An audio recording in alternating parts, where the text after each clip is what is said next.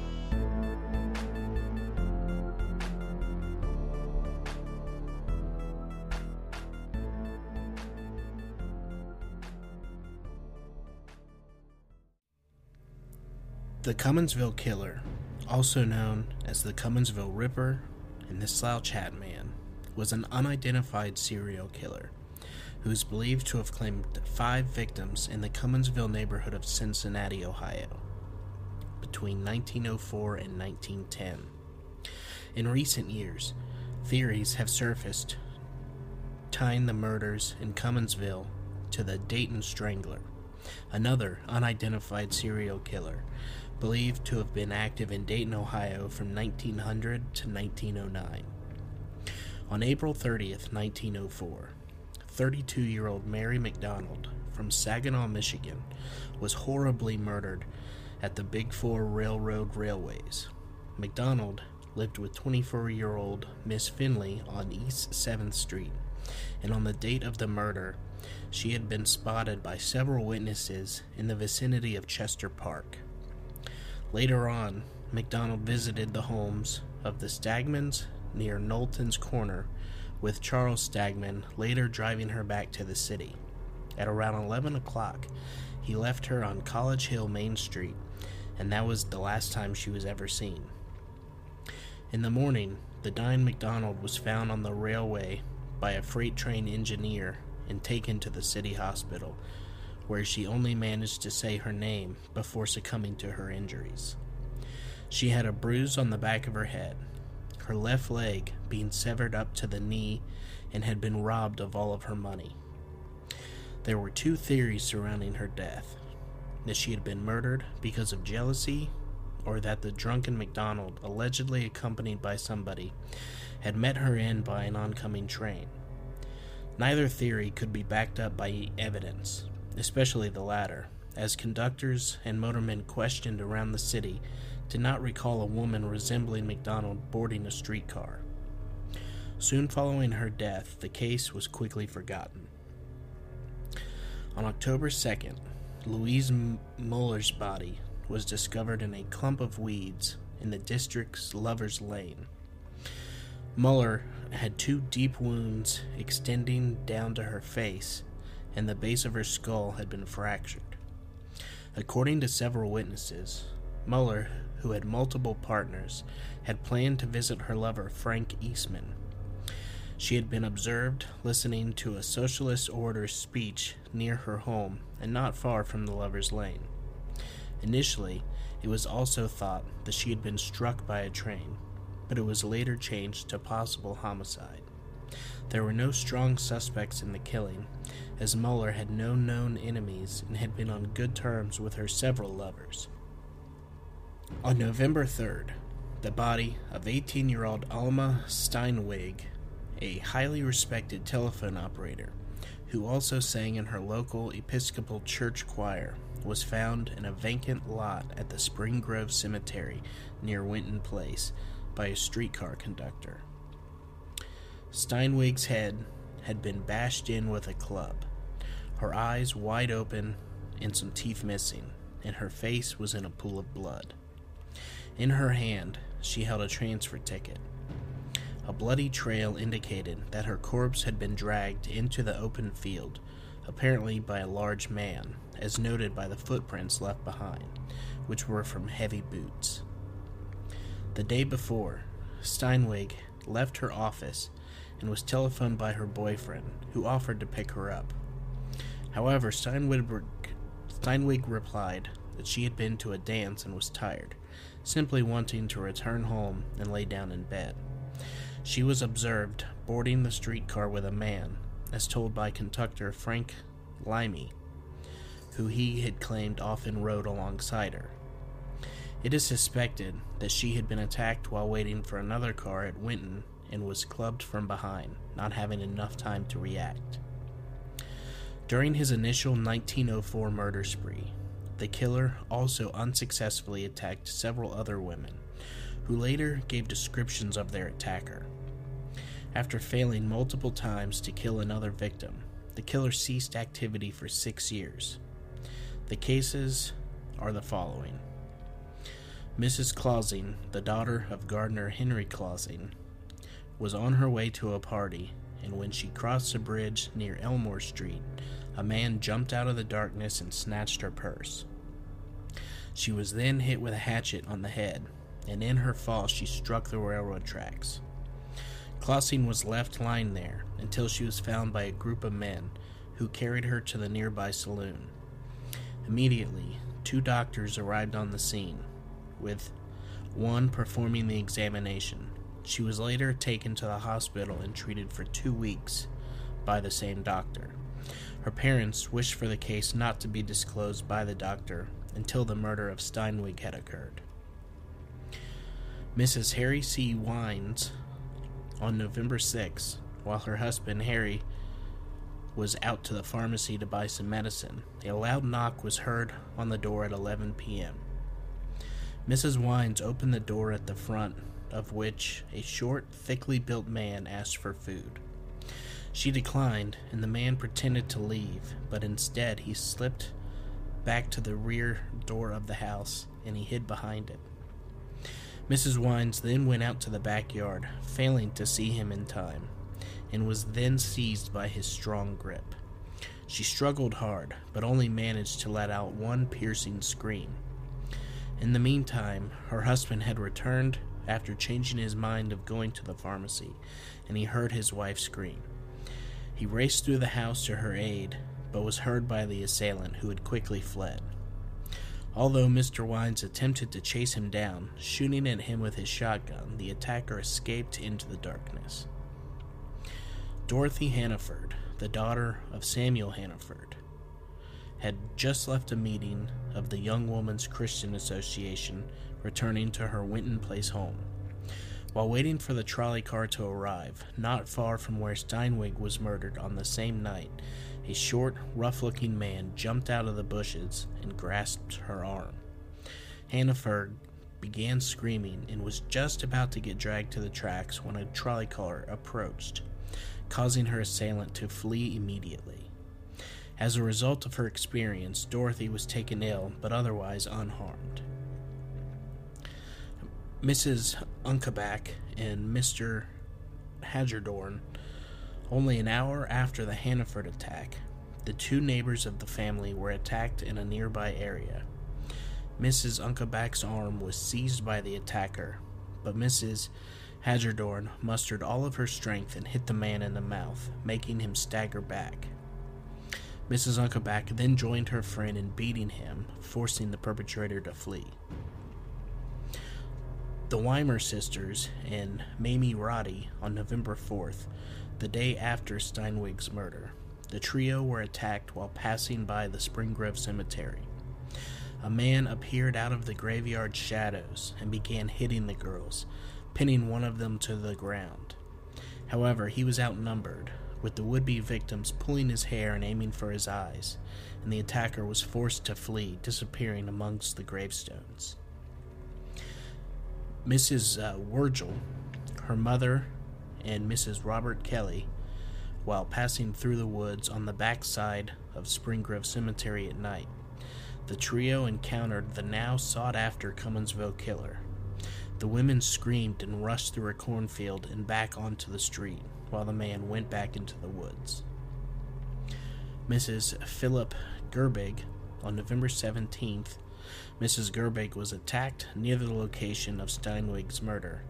On the two separate occasions, to her luck, she managed to fight off the attacker both times and run back to her house.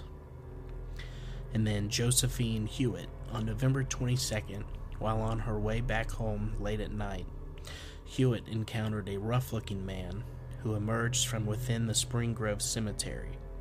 He tried to grab her throat, but she came prepared, and after had hit him in the left eye, she pulled out a revolver. The assailant noticed the weapon and started to run, with Hewitt firing until every chamber of the gun was empty. Not wanting to wait to find out if she had hit him, she ran home as fast as she could. The detectives investigated the attack, but were unable to find any trace of the man.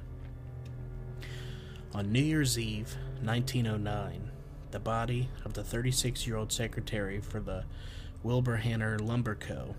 was found near the railroad tracks in Cumminsville. Her mouth had been gagged, her throat cut, and her face beaten and bloodied in the same way as the previous victims. According to police, within 20 minutes of leaving her workplace alone for the first time, Lloyd was waiting for a trolley car near the Spring Grove Cemetery when she was attacked. The assailant dragged her to a suitable spot, and after a great struggle with the physically strong Lloyd, the man managed to kill her, possibly with a meat cleaver used in butcher shops. The following day, her body was found by two boys who quickly contacted the police. The police later found Lloyd's satchel a mile away from the crime scene, with all of her money gone. Emma Lloyd, her mother, was reported as very ill from the ordeal, while her husband, Edward, insisted that police do better work in finding the culprit. The tensions around the murder got so high that for some time authorities believed that there would be a race war.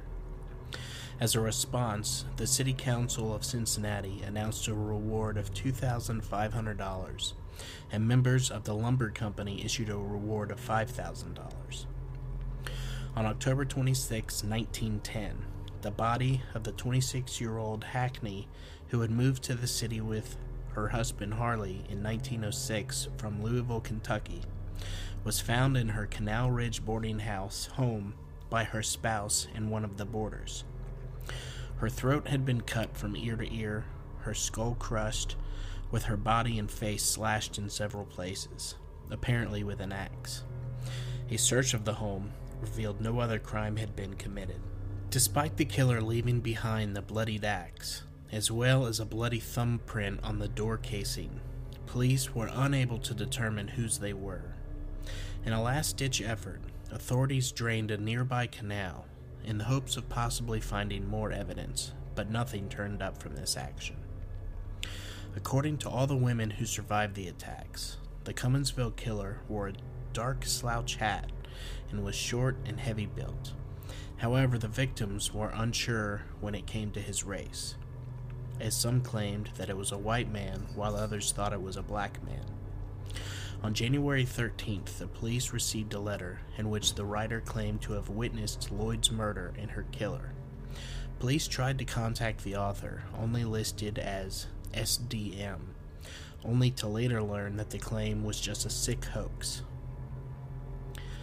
Henry Cook, a butcher by profession, was the prime suspect of the trio to have killed Lloyd, as two girls, one of them being 14-year-old Tilly Krebs, identified him as one of two men whom she had seen leaving the crime scene on the date of the murder.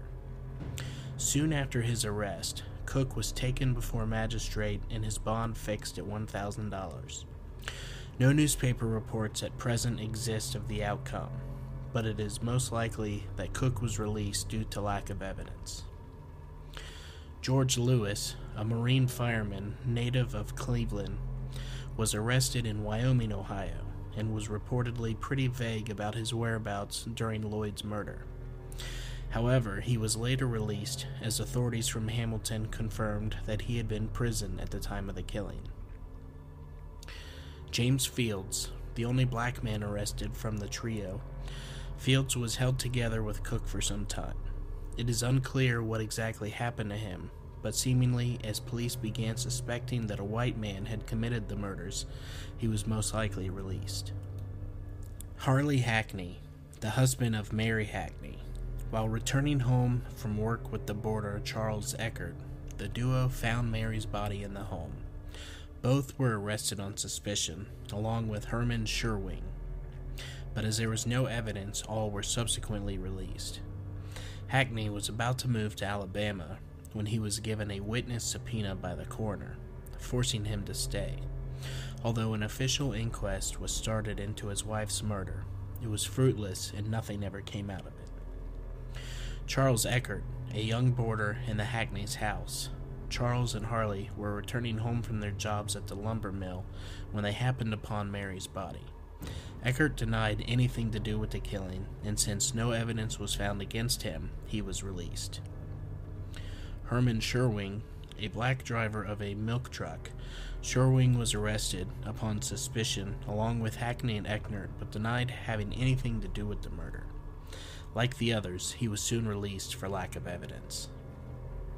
At the time of Lloyd's murder, detectives made an effort to connect her murder to a similar series of killings, which occurred in the city of Dayton, spanning from 1901 to 1909. 5 women were murdered in a manner reminiscent of the Cumminsville murders, and the fact that the killer also wasn't apprehended led some to believe that the 2 murderers were the same person. Although a mentally unstable vendor named David Curtis confessed to the Dayton killings, nobody was arrested, and these murders also remain unsolved.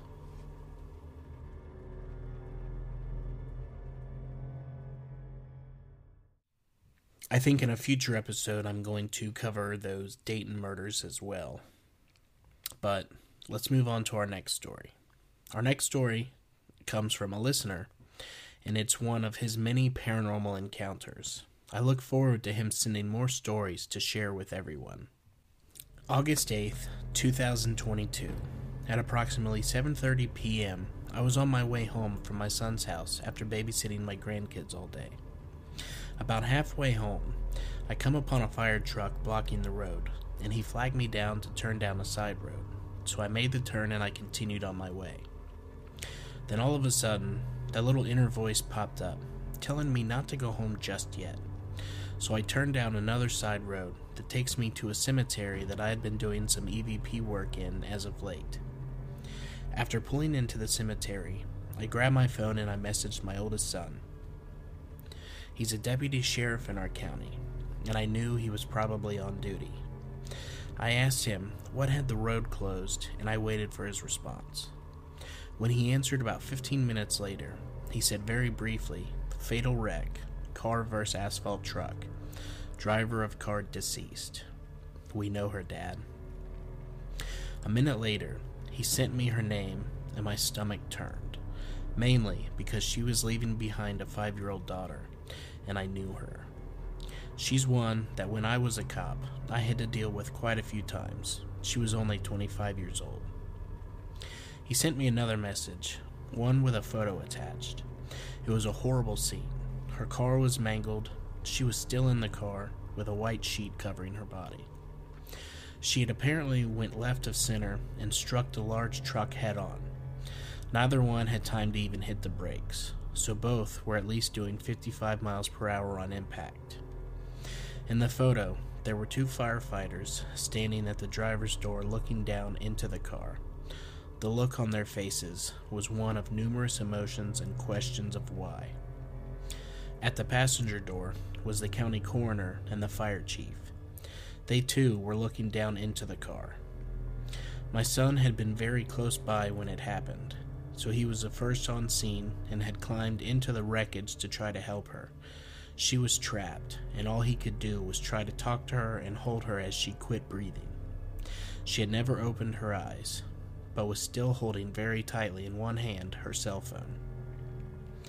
But I found myself being drawn in time and time again back to the photo.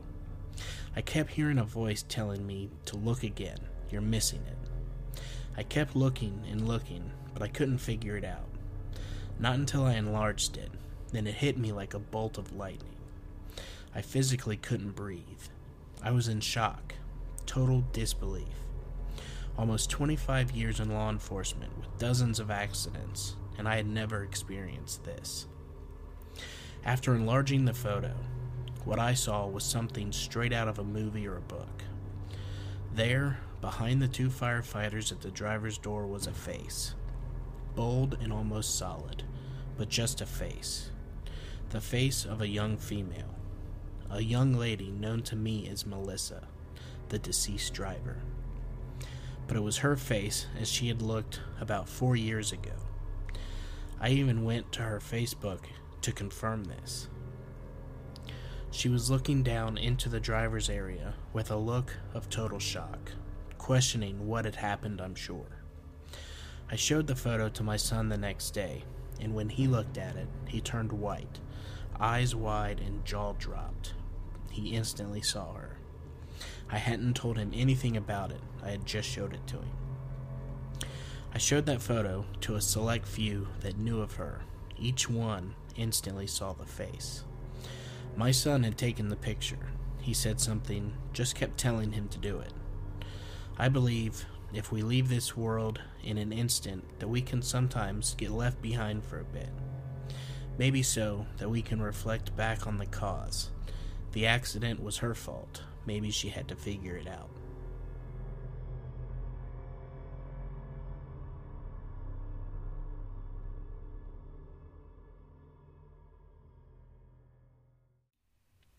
Thank you, Clint, for this spooky story. I look forward to any others that you have and would like to share with the podcast. This also goes to all of my listeners. If you have a story of your own that you would like to share, feel free to send it to me through Facebook or email, and I will share it on a future episode. Now, our final story comes from yourghoststories.com, and as always, I'll be reading from the author's perspective. I had taken Sally to my mother's for a weekend visit. I'm not sure on the year, but I'll guess around 1987. My mom lived in Iowa. Sally and me were visiting from San Francisco. For years, I had promised Sally that I would someday take her for a trek through my haunted neighborhood. This particular time, she held me to it. We began by heading north up my mom's street, which meant that we were heading up a rather steep hill. At the top of the hill, we crossed to the opposite side of the road and then entered a yard. It was quite dark. As I groped to find familiar paths from my childhood, we stepped over plant material that felt spongy, and I remember thinking things had changed since last I'd made the neighborhood rounds. The yards there in the old neighborhood are massive, with backyards the size of football fields or better. Finally, we got trespassed to the back of said property, and there found a lovely little bridge crossing a small creek. And then a short walk from there, we were on another path that led through the next yard, then onto the street north of Mom's. We headed west, past dark homes resting in ample yards, toward the S-curve in the road. As the lower half of the S, toward the north, was the house with the totem pole. Let me tell you, this thing is weird. It doesn't stand upright, but is instead curved like a huge donut sunk half in the ground. It felt cold like ceramic or plaster, but I now guess its composition to be of fiberglass. It was decorated with an array of oddities. A huge ear, the face of a king off of a deck of cards, a large brain, mushrooms, and I can't remember it all. The thing looked like an acid trip, realized in an incredibly weird sculpture. We stayed for just a short time, I was leery of the large dog that I knew to have patrolled the property some time before. Though it was creepy, we hadn't yet felt haunted. We made off for the church grounds.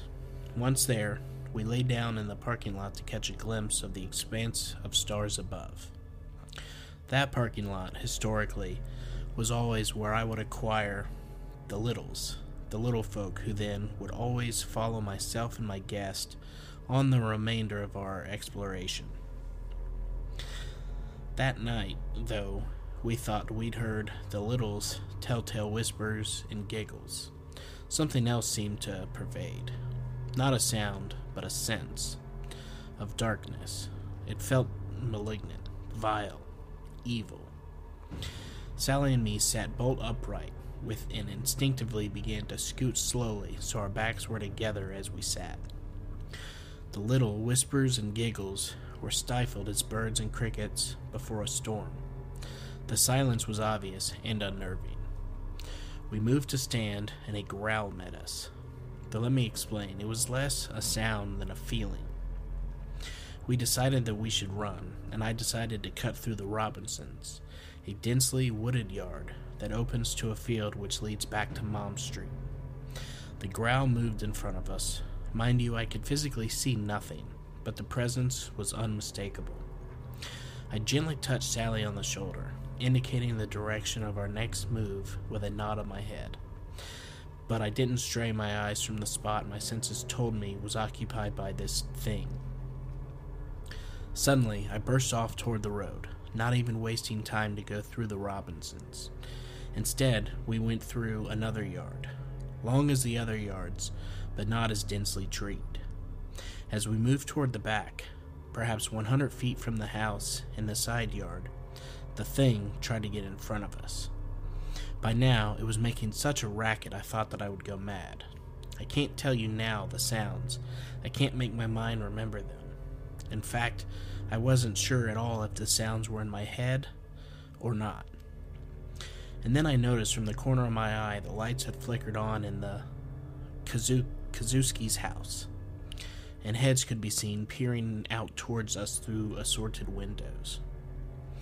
Somehow, knowing that others could hear or sense the thing terrified me even more. I had ducked down to hide next to a truck topper, which had tall grass all around it. It was where the lawnmower couldn't reach. Sally dropped to her knees next to me, gasping. "What is that?" she screamed in a whisper. For a moment, I didn't feel the thing impeding our path. I took the moment to bolt. I hate to say it, but I was literally out to save myself, not even stopping for a millisecond to check that Sally was surviving. I had got to the gate that separated the Kuski's yard from Mom's neighbor across the street's yard. I was freaking out and not having an easy time with the latch. And again, the thing loudly made its presence known. Finally, the gate was open, and we were sprinting across the expansive lawn toward the driveway. A long and winding drive. The formal garden surrounding the house is separated from the front by a long line of trees, which run parallel with the creek. As we approached said line of trees, running so fast, nary a step touched the ground, we awoke what sounded like hundreds of sleeping birds, who all at once fled from the trees, screeching and making a horrid sound. Then I wasn't sure if it was birds I heard, or the thing which pursued us, or both. I should mention here, outside of abject fear, there also seemed to be some weird time-space thing happening. I can't explain or describe it. Everything just felt twisted and not real. Perhaps it was just terror. Finally, out of the trees and making our way toward the front gate, we didn't break step until we hit the gate and made to climb over. I felt the men in The Omen who were running from the evil dogs in the cemetery and had the terrible thought I'd impale myself. I managed not to. We ran across the street toward the warm glow of the lights lining my mother's front walk, then could detect the comforting sound of my dog Benji barking in the backyard. We ran up the driveway and crashed through the back gate to collapse on lawn chairs, panting and laughing, almost crying, and trying to get a word out. As we got our thoughts together and could finally talk, we sat and related in hushed voices what each the other had felt and seen. As we did so, we could hear that my tiny horses in the pasture behind Mom's house had come up to the fence. My dog trotted down to the stone path to say hi to them, and we followed. Eventually, we stood at the fence, petting the animals. Before me was Zeus, our largest stallion. I remember now, in hindsight, that he was acting odd, skittish, but at the same time, I guess I was trying to make things as normal as possible, and I shook it off.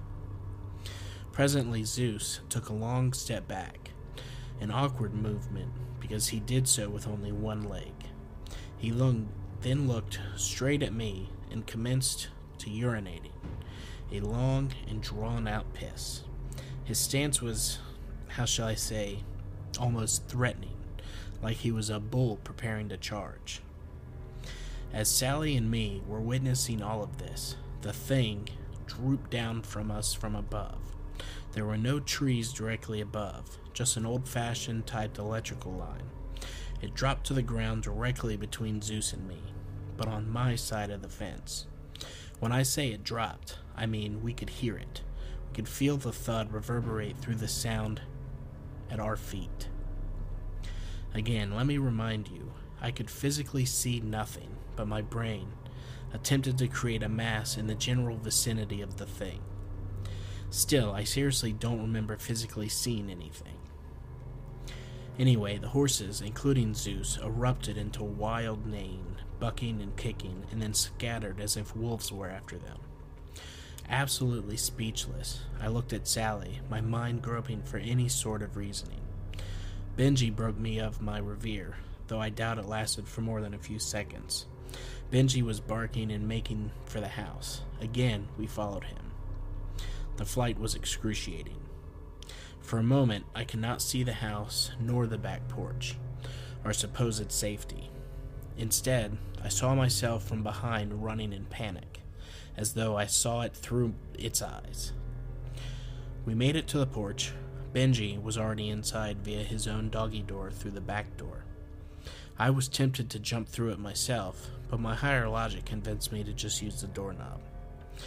Sally and me didn't stop until we had run to the front of the house, to the front and formal living room, used only when Mom had guests. Once there, we were oddly calm, collected, moving pointedly. I went to the secretary in the corner and removed the pen and paper. Sally switched on the stereo and retrieved a bottle of Merlot from the wine cabinet. I sat on the sofa, pen in hand, with a mind to write of our experience. Sally sat on the floor near the serving table and poured us both a glass of wine. Though out of breath, we refused to show it. We were fine.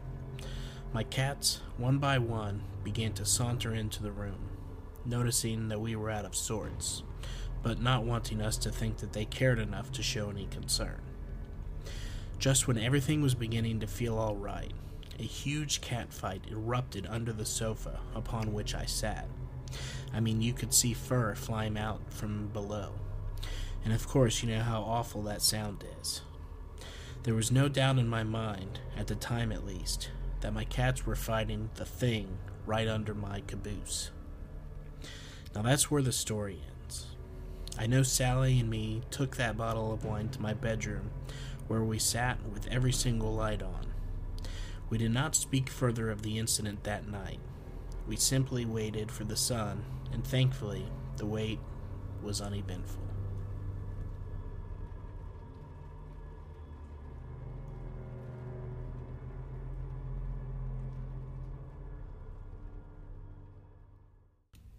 Well, that is going to do it for today.